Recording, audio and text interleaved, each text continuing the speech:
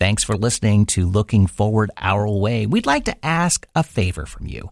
Would you give us some feedback on our podcast? We've made it really easy to do so. Click on the link in your episode show notes. That link will take you to our podcast's Google My Business page. You may have to sign in to your Google account. From there, we'd appreciate your feedback on the podcast overall, feedback on a specific episode, or a suggestion on what you'd like to see us cover in a future episode. All your feedback is so much appreciated. Your comments only help us create episodes that will keep all of us looking forward our way. I think adults of all ages, middle-aged, older adults, should not underestimate themselves in their abilities to go back to school and be successful.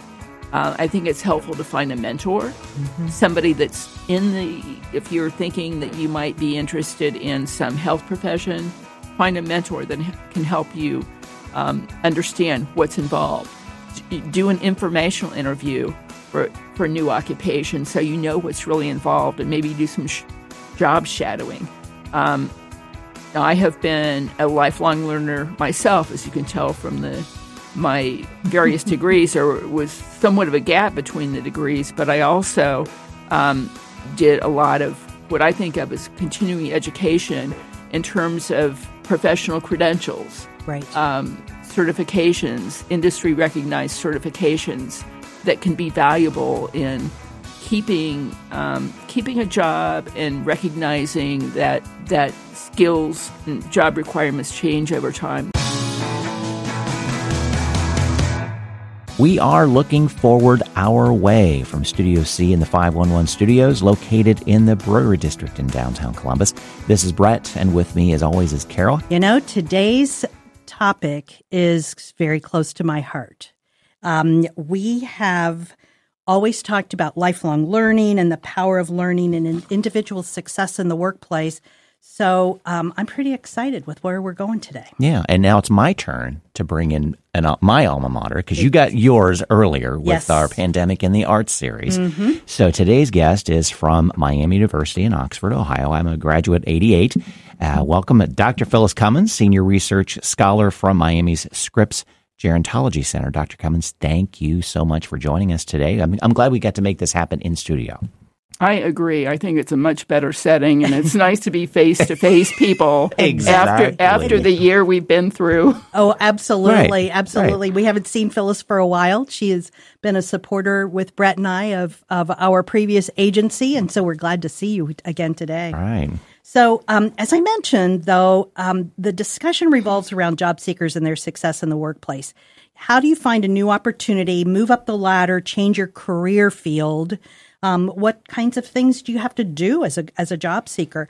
But employers are also telling us that they can't find qualified workers. So today, Phyllis is going to help us dive into the issues and the barriers that she has researched and any successful trends she's seen. All right. Well, let's give our listeners an overview of your background first, though, so it kind of sets the stage. You started in business and then an MBA from University of Northern Florida, moved into human resources at Florida Gulf Coast, then into gerontology with your doctoral program at Miami, including a postdoctoral program with Scripps Center.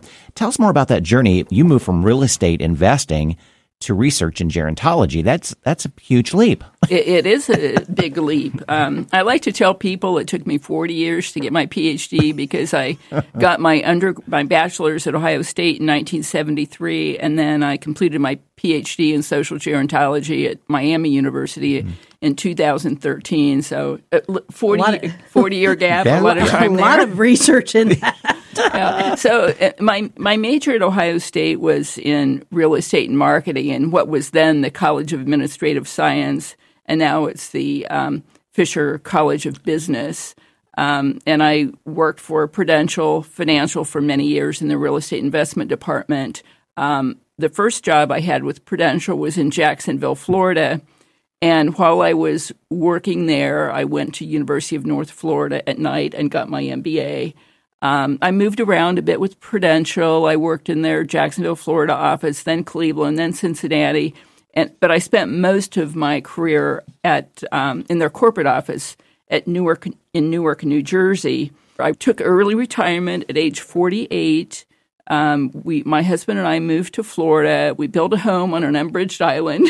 And nice. we were there during the 2004 and 2005 hurricane season. Oh, there you go. And those our house on this unbridged island was built new, but it was damaged such that it needed quite a bit of repairs, and we didn't live in it again after that.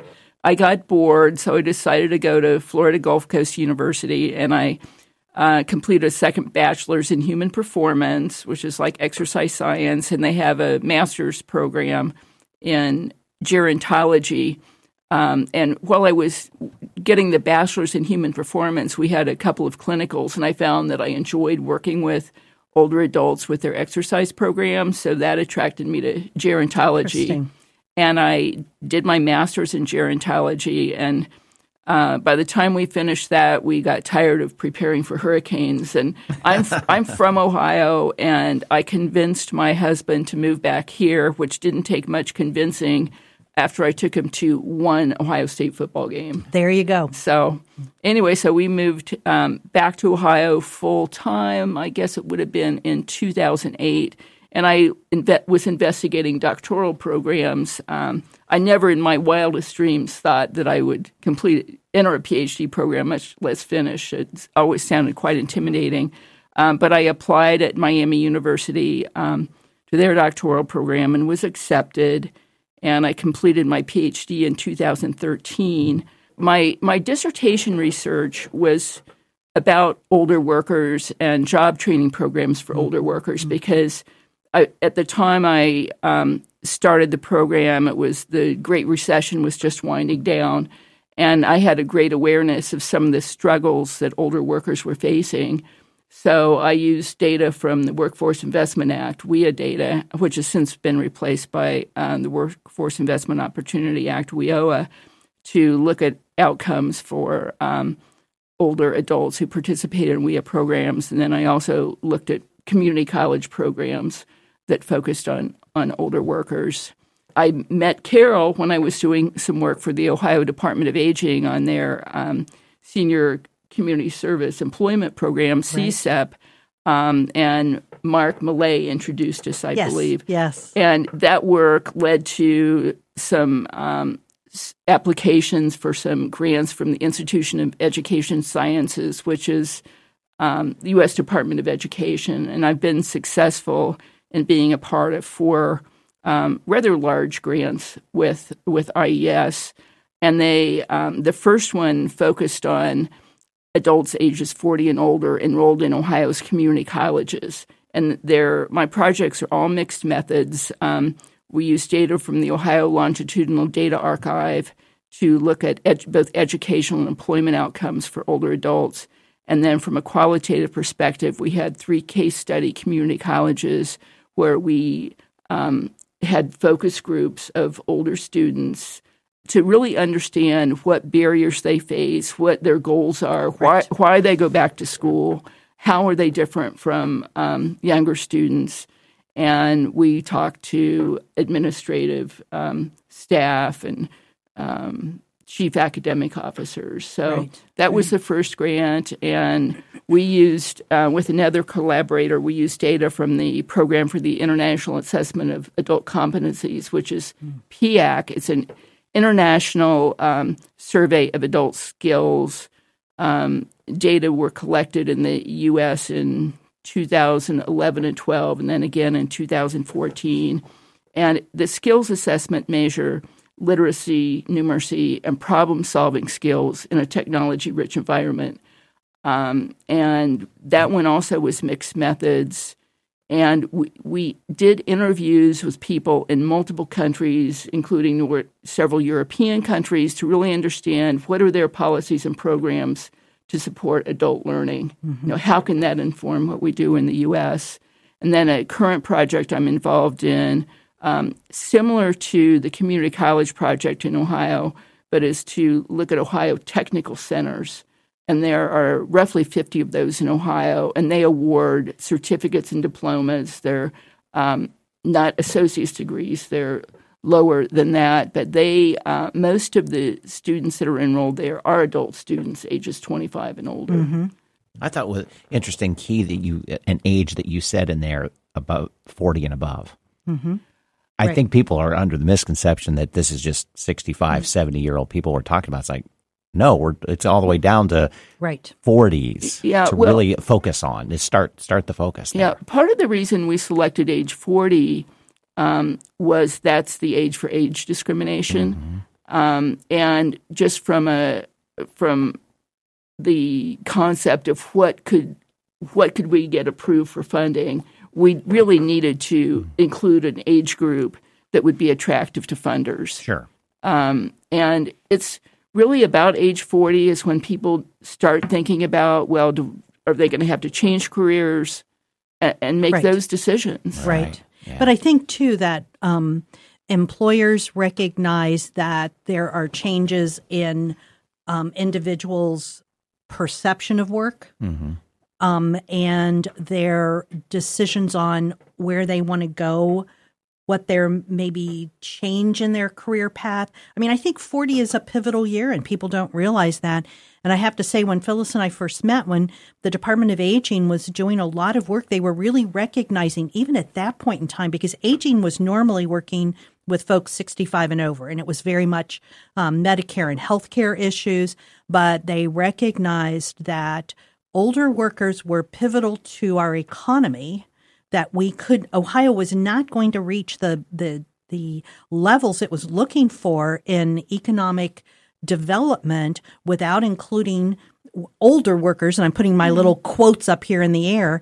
And so they started looking at 50 and over. But as you said, I mean, the Discrimination Act on looking at workers age 40 and over has been around for a while. We're changing the mindset of older workers, that it's not just the retiree who wants to, be the Walmart greeter. That's not really what we're looking at. That's right. So. In one of the manuscripts we've been working on, one of my collaborators wrote the phrase, older workers need work and employers need older workers. Oh, absolutely. And that's so true in Ohio, but they may or may not have the skills that employers are looking for. Right.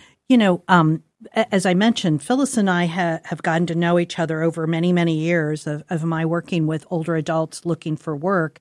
And I can't tell you, and I can't thank the Scripps Center enough for all of the times I have dived into their website, found what I needed, and used it in the next grant report that I wrote. And I did give them credit, but they did the work for me. But I don't know. I mean, it's kind of a jewel under the bushel sort of thing. People don't know about Scripps. So tell us a little bit more about sort of the overall picture. Sure. And I suspect you were using the population website. Oh, yeah. And if you haven't looked lately, it looks very different. It's been totally updated, and there are a lot more different sorts of data available now on the website. But Scripps is really one of the top centers for research in aging and education. We have the Department of Sociology and Gerontology has degree programs at the bachelor's, master's, and PhD level, and they're really only one of a handful of universities in the country that offer all three degrees. Scripps is especially well known for its Ohio Long-Term Care Research Project, which was established in response to the growing older population. And as I mentioned, the population website has recently been updated. I also wanted to mention of some recent work Scripps has been doing with AARP. They've been collaborating to develop an AARP nursing home COVID-19 dashboard to provide 4-week snapshots of the virus infiltration into nursing homes. And it's received a lot of press. And now they're working on a project with AARP to examine how COVID has impacted nursing homes serving a high proportion of minority residents. It's not just Scripps research staff, but there's research fellows from various departments and colleges across the university that have an interest in aging issues. So we all work towards making a positive difference in the lives of aging individuals and their families. I think for our listeners, why I think this is critical to hear more about what Scripps does is, number one, we need more young people to study the area because, needless to say, our population is aging, particularly here in Ohio, and to better understand what's going on with older adults, because as our friend Fran Ryan, who's going to be on another podcast with us, always says, what's good for older adults is also good for younger adults. The services that an older adult needs, chances are pretty good that a younger adult is going to need it. So for our listeners, not only I want you to see Scripps as a great place to go if you have a question. There's lots of information there, but to also see this as a stepping stone if you know some young folk who would like to do more and study more in gerontology. Yeah, and I think that it's being increasingly recognized that, say someone is a business major and they're going to do financial planning, chances are they're going to interact with individuals of all ages. So just understanding cognitive differences of us as we age and understanding issues that older adults might be facing from an employment perspective. Right. So I think that across the university there's an increasing understanding of the importance of knowledge about aging. Right. And I think all those IT students who are writing apps need to know more about aging, so they write apps that we can see. Right. Well, the medical field is divided up. I mean, you can specialize in this. Why not other fields as well, being financial or tech? That it becomes, think about this. It's actually a market to we're the dive biggest into. Consumers, right? And exactly. I think the pandemic showed that we not only are big consumers, we are perfectly capable of going on Amazon and ordering stuff. So lots of stuff. Lots of stuff. I know. I was breaking down boxes this week to get them to the recycling. Yeah. So So thank you for that. Yeah. Well, let's set the stage for our listeners. We had a very turbulent year with the pandemic. However, the economy was moving quickly and successfully before March of 2020. And right now the expectations are that it's going to pick back up again, thank goodness. Now that the vaccines are available, we have some positive momentum. Yet it's always been more difficult for older workers to enter the job market historically than compared to younger workers. Let's explore what was going on in early 2020 and why employers were stating they couldn't find qualified workers when so many older adults wanted to stay in the workplace. Well, I think there's several reasons. Ageism is always an issue. Mm-hmm. Just the perception that older adults can't learn new things, that they will just start working and retire in a couple of years, and the lack or unwillingness of some employers to make investments in job training for older workers. But another reason is that older adults may not have the skills that employers are looking for. I mentioned before problem-solving skills in technology-rich environments. That includes critical thinking skills, problem-solving skills, figuring out how to go from A to Z on a project, teamwork. All those sorts of skills are increasingly important for employers, and it's what they look for. And it may not be what older adults, middle-aged adults are accustomed to, or what they learned when they were in college. Mm-hmm. So that's part of the reason. I think one issue with middle-aged and older workers, and perhaps why they don't have the skills some employers are looking for, is because they may have gotten out of high school or college 20 or 30 years ago, and perhaps they haven't kept their skills up. Perhaps technology skills. There's a concept of digital natives and digital immigrants. I'm a digital immigrant. Mm-hmm. And there are very few jobs today that don't involve technology in some way, using a computer to clock in your time or whatever. And I think that in the U.S., there really hasn't been a concept about the importance of lifelong learning and a learning society where we continue to learn and are provided with opportunities to learn and build new skills. Yeah. So I think that's part of the reason. Right. Well, there was that natural transition that employers stopped training their own. Right. And it became a burden on you. Well, I shouldn't call it a burden, but it was a responsibility of the employee to continue that training. on their own time and with their own money. But they weren't changing their job. So I don't think Right. people recognized the need to continue. Correct. And when we say training, we're really talking something much bigger than just how to make a widget or how to move a piece of paper from one desk to another. It was really like looking forward, getting information that's coming along that you may not need today, but you're going to need tomorrow. That's right. And think of what a manufacturing plant looks like today Right. versus what it looked like 20 or 30 years ago, and all the automation and robotics that are involved now. And the clean environment that And it the is. clean environment. Yeah. I'm going to digress here just for a second, because one of the things that I would see in my clients when they were having trouble in their job searching, because they were so attuned to the job they did and the tasks they did, they didn't even really understand that they had learned a lot and that they had gone through training and that they were capable of doing critical thinking. They just didn't put it in that context. So it may not be that they don't have the skills, but they don't recognize how to show the value that they bring to a workplace. I think that's right. And I think there's also the concept of self-imposed ageism. Right. That they lack confidence, that they assume that they're going to be treated with an ageist attitude Right. when they may not be.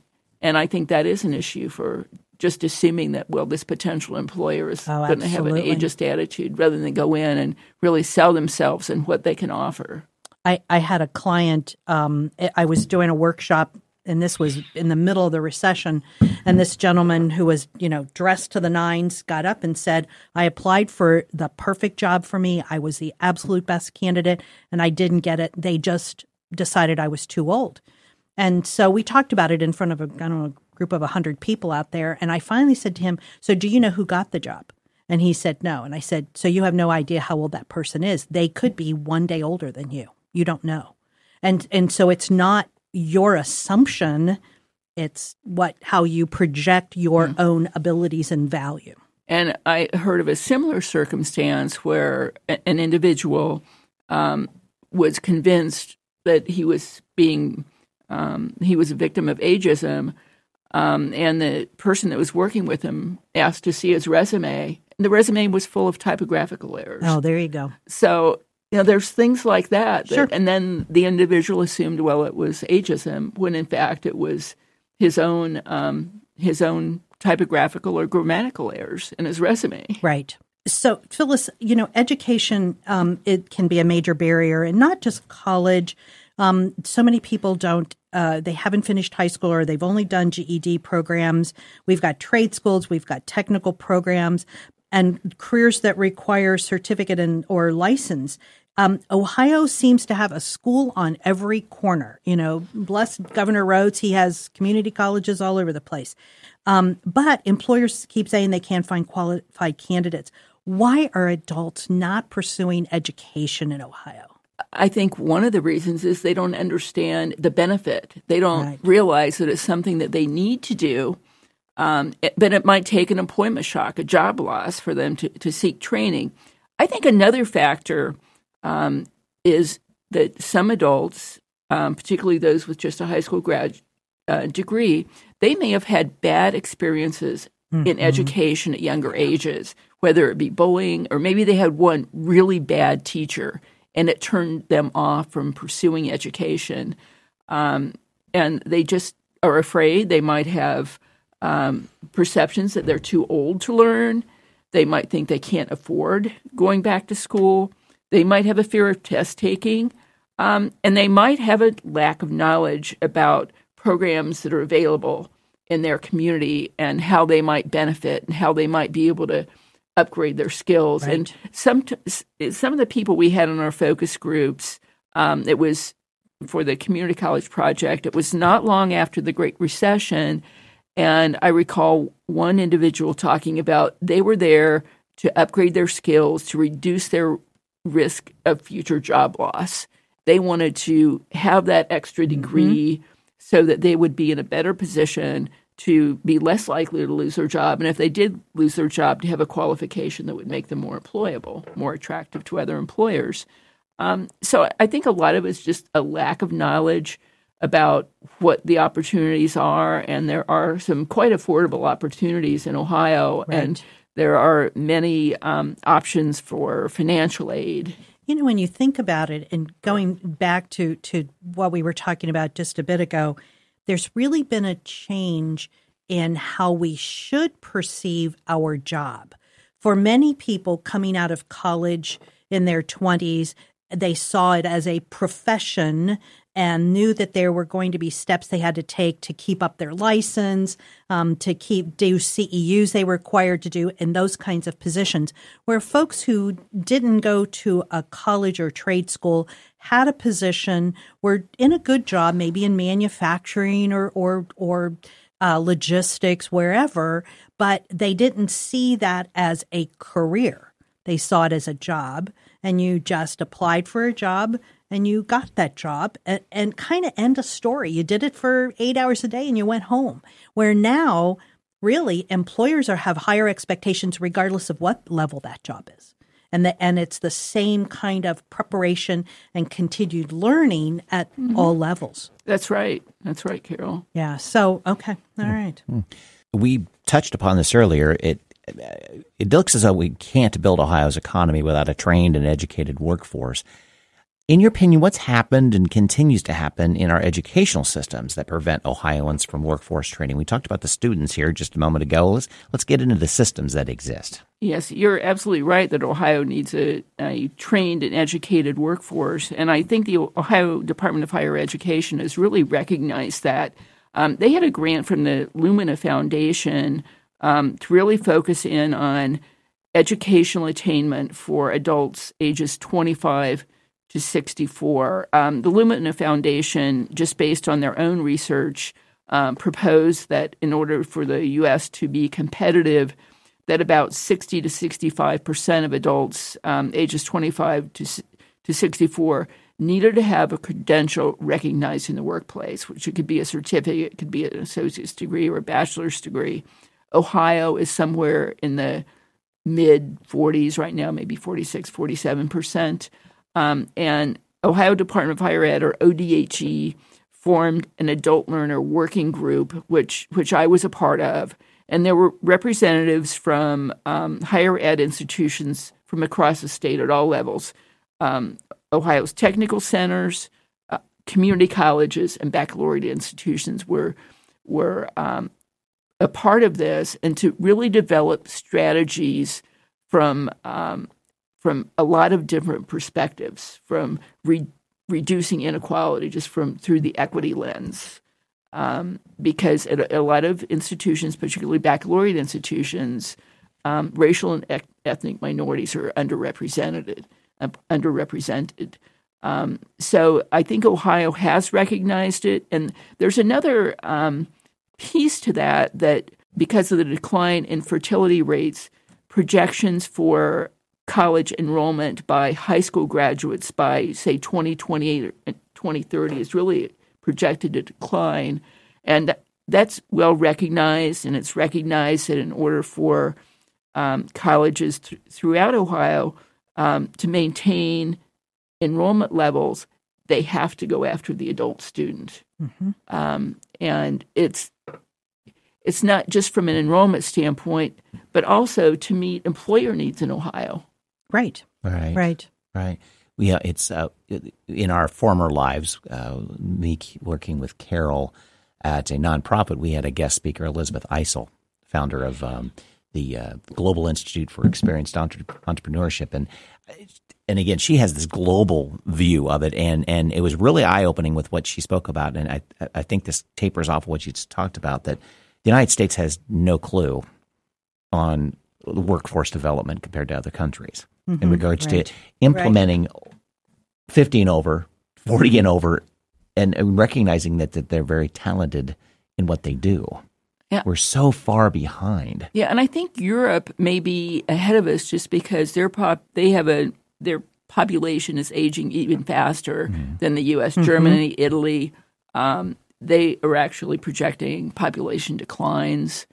I think the Scandinavian countries are especially ahead of the U.S. in terms of offering lifelong learning opportunities. They have what they call folk high schools.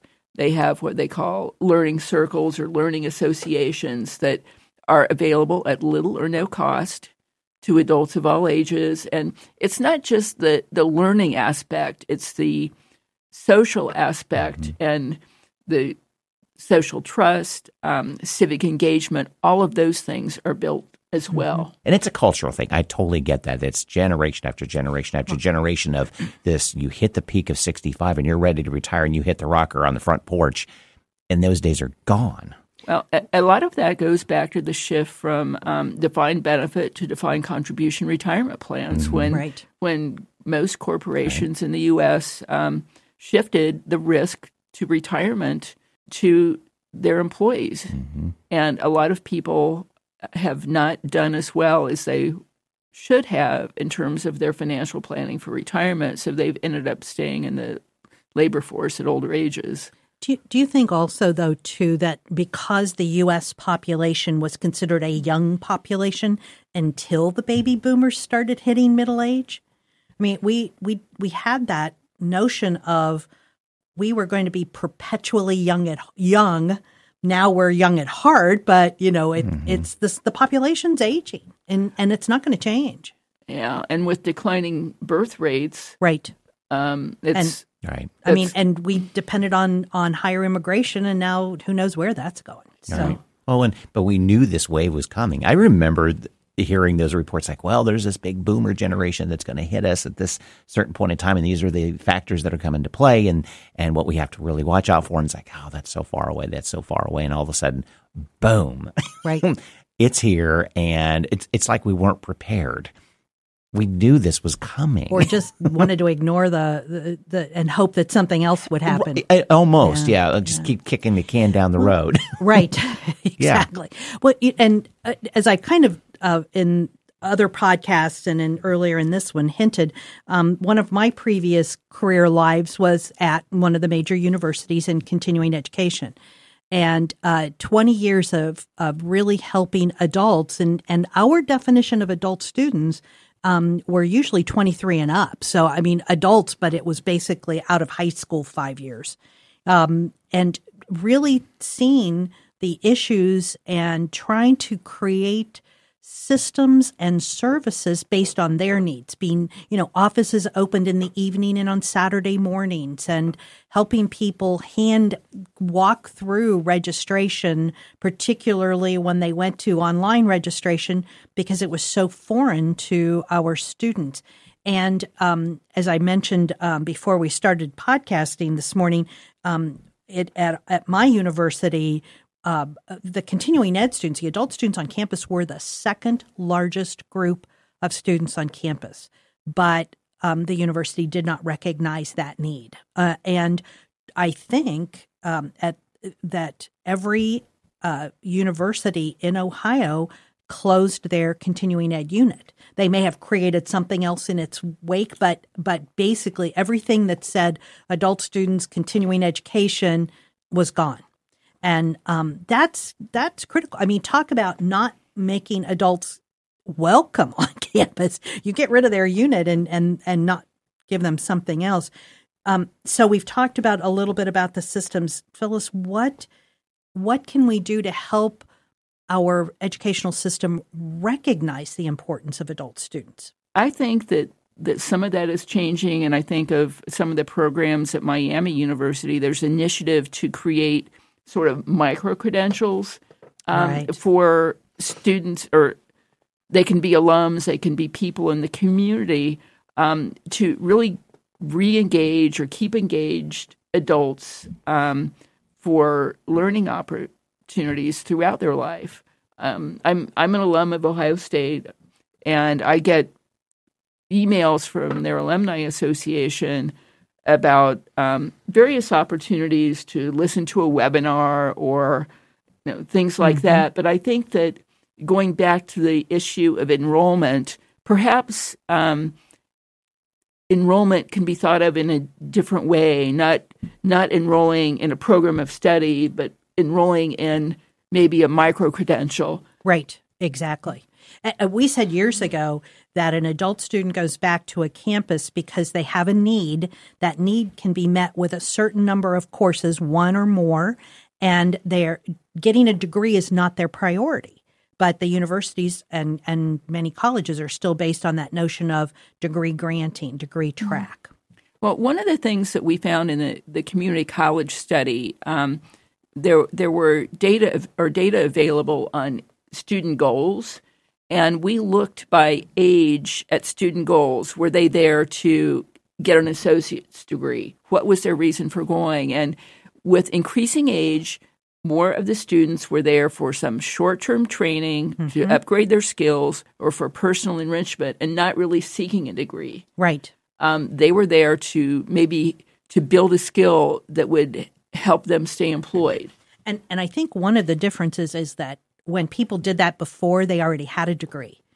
But I'm guessing that today they may not have a degree. It's still very much skills-based. It's skills-based, but we were surprised, and granted the focus group volunteers are not a sample. Right. But we were surprised at the number of participants in the focus groups that already had degrees or that maybe they had bachelor's. We even had one with a PhD. But I recall one participant, she got a degree in engineering at Ohio State, say, 30 years ago, and she stayed home with her children, and her skills became obsolete. And she was fearful to go to a baccalaureate institution, so she enrolled at a community college and felt more comfortable in the classroom. And she ended up, I believe, transferring and eventually got a master's in something.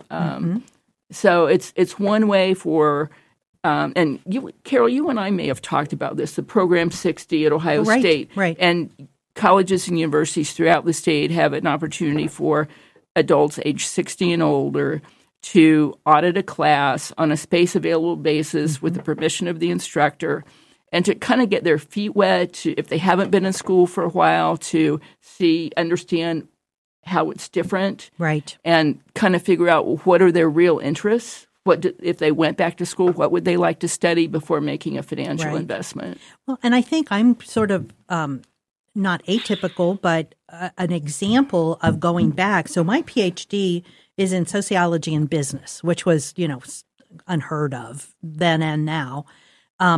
But in working at the university, working on nonprofit boards and then at a nonprofit, over time, I realized I needed to understand budgeting and financial reports and all of that. So I went back to a community college and took the accounting sequence of courses so that I would understand what it was I was looking at, not just what a debit and a credit is, but, what's the difference between cash flow and a budget. Where we were going. And again, it was to get the information I needed, not to get a degree. Right. Yeah. Can you provide some more information on examples that are successful programs in Ohio or maybe programs you've researched and feel would be a good fit in our state? Well, adults ages 25 and older are more likely to enroll at a community college than a baccalaureate institution. That makes sense.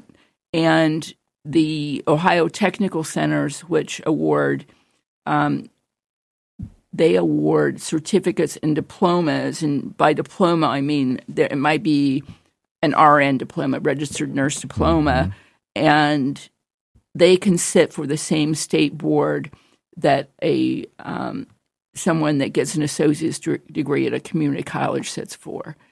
And they work very closely with employers in the community. They're small. They may only have a few hundred students.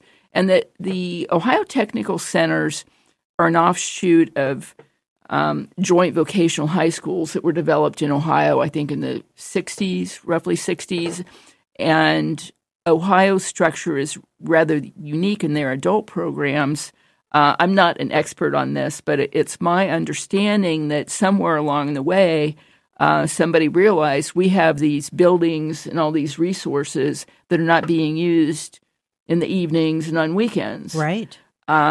So they started these adult programs in essentially the same spaces, in most cases, where the high school students go during the day. And it's really a good use of facilities and resources, and they have all sorts of programs. They have welding, they have advanced manufacturing, robotics. They have a lot of similar programs to community colleges, but they're highly structured. A program might last for a year, and the classes might meet 4 nights a week. Right. So they're very structured, and some students that doesn't work for. Some students that want more flexible schedules, they go to community colleges. But I think one issue that you brought up, Carol, that came up a lot when we were doing our focus groups is that most adult students, they work full or part-time. They're looking for classes in the evenings. The campus offices for tutoring, for advising, for financial aid, they're not open in the evenings. Right. And that was a complaint we heard from a lot. I think a lot of the colleges recognize that and are trying to be more flexible. Everything's online now, so right. Well, not everything. Right. A lot of things are more available. It helps. It helps a lot. Yeah. One of the things when I went back to the local community college for my accounting courses that I was really surprised at was that I had to go to admissions in one building, registration in another building, the bookstore in another building. So even on the community colleges, the services were siloed, and that the idea of putting things all together just didn't exist. Another story: I was really active with a professional association of continuing educators in Ohio, and our goal was to emphasize continuing education, adult education in the state from all perspectives. So it was private schools, the university, the public universities, all the 2-year campuses, proprietary schools, and we would work with local legislators and the governor's office to talk about the needs of adult students, and not the current change to semesters, which just happened in the last 15 years or so at all the schools, but there was a wave of going to semesters back in the 90s, and a lot of the smaller private schools went from quarters to semesters. One of the schools, the continuing ed unit, their enrollment dropped by half. Their students could not go from a quarter to a semester. They needed they couldn't deal with that length of time on a course because of family obligations and all. So that continuing ed unit was able to change the schedules of the courses they supported to mini-mesters. So they actually went from 10 weeks to 8 weeks instead of going up to 15 or 16 weeks. So that big, long explanation. So my question, Phyllis, is what can we do to get the state to actually have a plan for adult education, to recognize adults in the scope of all of the programs that they are trying to create in, K through 12 and up through adulthood? Yeah. I think the community colleges are starting to offer some shorter term programs, like breaking a semester into 2 pieces for the reasons you were talking about, Carol. It just fits in better with adult students. I think that the work of this adult learner working group I was talking about, I think that will help. But administrators at each college, community college, they have to buy in to the need. And if there's not that buy-in, it's not going to happen. And if there's not the funding for it, it's not going to happen either. Right. Well, and and coming off that just for a bit and diving in, are we looking at a situation right now with COVID, the pandemic, and university enrollment down? A lot of universities are on teetering, even closing, retrenchment. Particularly the smaller schools. So we're dealing with a situation here that we may not see any resolution to helping this for a little while. Correct? I think that's it. Possible. It's possible. I mean, it's all conjecture, of course. It is possible. It would be a shame for the state and the educational institutions to not take advantage of a new normal. Right. And so we have seen what we can do in not getting to a store, not getting to be able to buy groceries, what having kids we're working from home and our kids are learning from home. this is an opportunity for many of the schools to say, what can we do to make things easier for all students? Not just the traditionally aged students, but adult students too. Right, exactly, yeah. And particularly that we can get past the technology issues. It's again an educational process that we need to do, but we can get people up to speed on technology. We can. There are still parts of Ohio, the rural areas, rural Appalachia, that lack broadband. Right. And there's an issue. But, they put through, there was an organization in Ohio that was supposed to do broadband all over it. I'm not sure where that went, but. I did an interview with someone at an Ohio Technical Center yesterday that is at a school in rural Appalachia. And they still have a lot of issues with their students. And it was especially bad during the pandemic because the students would go to the libraries to get access, public libraries, and they were closed. Right.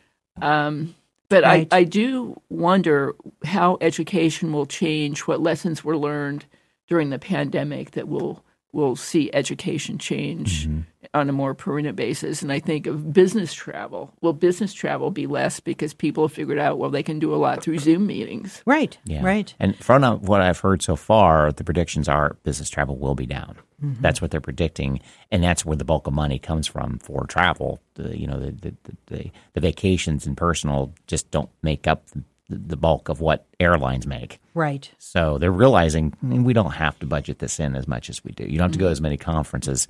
Pick the key ones you have to be, and you better be presenting as well. That's right. That's right.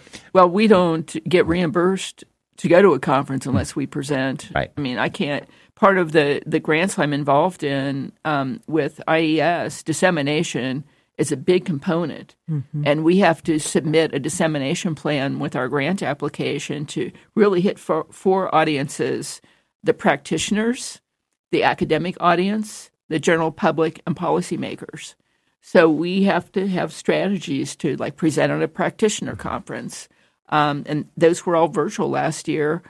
There will be some in-person conferences, but I suspect Miami is not alone. That most universities, I believe, have prohibited travel by their, but they haven't really been any places to go. So right, exactly, yeah. True. Well, we've discussed the barriers, the critical issues for minority candidates and older adults, but let's expand that conversation to include the issues of women, veterans, immigrants. There are a whole lot of categories here that we haven't really touched upon. Are there other issues that need to be addressed for these groups? Are the solutions the same or more complex? I think they're more complex. Okay. And let's take women as an example.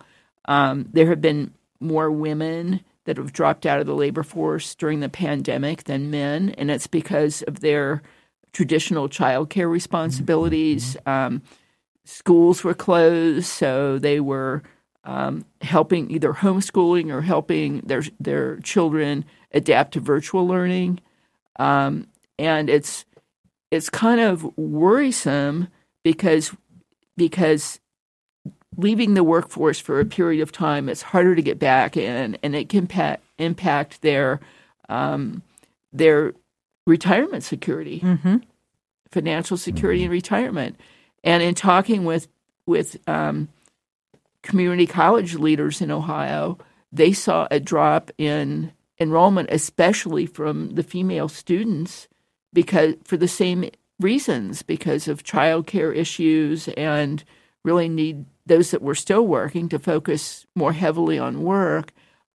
So it's going to put women behind in education, lower skilled, especially those with, say, only a high school diploma or less, and especially those that of racial and ethnic minorities have been especially hard hit during the pandemic, and women more than men. So I think it will take special efforts to reengage those groups during the pandemic. And some of the jobs that I think of in retail, in hospitality, they may not come back in the same way. People are shopping online more. Seems like every month or so you hear of a shopping center that's closing. It's going to close their doors and be torn down. The first shopping center I ever shopped at when I was a kid lived in rural Ohio when I was young, was Northland. It was an open mall, and it's not there anymore. Right. And I remember there was a shopping center in downtown Columbus. Yes. That was torn down.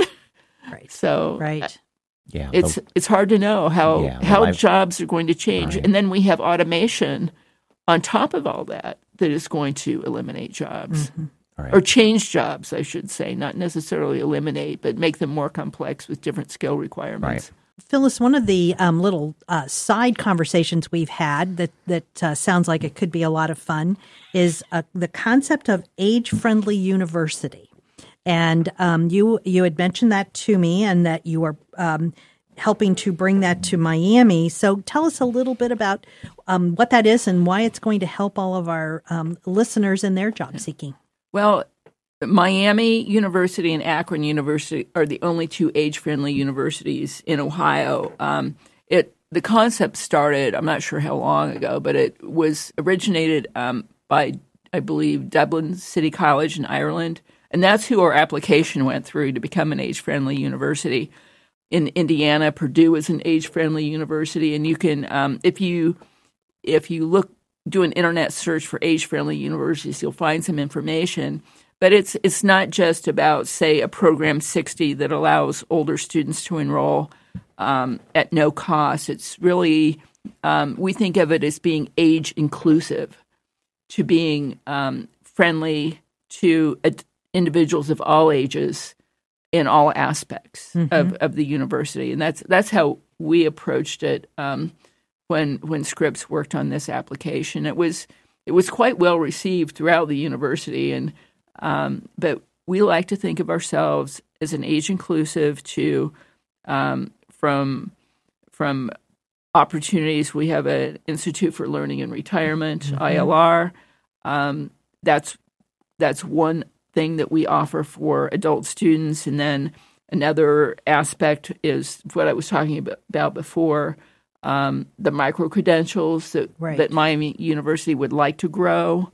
But I think I'm hoping that other universities in Ohio will embrace this concept of age-friendly universities. And I think it's kind of a mentality of recognizing the value of students of all ages. And to me, it goes hand in hand with this attainment objective to try and re-engage adults ages 25 to 64 if they don't have a credential to enroll in a college or university to get a recognized credential, and if it's more embraced, if the concept of an age-friendly university is more embraced by more institutions of higher ed throughout the state, I think it will help the entire university, the faculty, the students, to become more accepting of students of all ages. One of the things that I'm hoping will happen that is kind of along the same lines is recognizing that there is ageism in the classroom, right? Not just by students that of traditional age that might say, what are you doing here? You're an old person. But faculty as well, and just the language of ageism. So we're hoping to develop some webinars that will educate faculty about working in an age, thinking in terms of ageism being part of the diversity, equity, and inclusion discussion. Right. We've had other guests, and we've talked about ageism, and particularly in the workplace, and actually ageism is the only ism that seems to be allowed. We talk about other isms, and everybody throws their hands up and go, "Oh, you can't do that." But ageism, folks act like, well, that's not a big deal, but it truly is, because that one thing that we do is we do get older and we do keep paying taxes. And those young students are going to be old someday. Exactly. Yeah, exactly. Right. Well, before we end, first of all, I want to say thank you for a fellow alum being on the podcast. Will not be the last time. We're going to dig more We'll bring more of yours as well, too, but yes, we need more Miami alum. The Otterbein Theater folks visited us. So. We need more alum on the podcast. But would you like to share some last words of wisdom, some tips before we end the podcast? I think adults of all ages, middle-aged, older adults, should not underestimate themselves in their abilities to go back to school and be successful. I think it's helpful to find a mentor, somebody that's if you're thinking that you might be interested in some health profession, find a mentor that can help you understand what's involved. Do an informational interview for new occupation so you know what's really involved, and maybe do some job shadowing. I have been a lifelong learner myself, as you can tell from my various degrees. There was somewhat of a gap between the degrees, but I also did a lot of what I think of as continuing education in terms of professional credentials, right? Certifications, industry-recognized certifications that can be valuable in keeping a job and recognizing that that skills and job requirements change over time. The last job I had at Prudential was in valuations appraisal, and my background is real estate appraisal, but I went through the process of becoming a chartered financial analyst, which involves asset valuation, all types of assets. So just doing things like that to consider, how can I keep my skills up to date? How can I make myself attractive to my employer so they'll keep me, and so I can advance? So those are just some of the suggestions I have for the people listening to this today. Don't underestimate yourself. Have lofty goals for what you might want to do, and just if you don't want to enroll in a baccalaureate program, just step your toe in and take a course to see, well, is it interesting? Right, and really take that chance. Yes, absolutely. And as you said, I appreciate you saying, don't underestimate your own abilities. People have been learning in their jobs, in their volunteer life, in their family life, in their church life.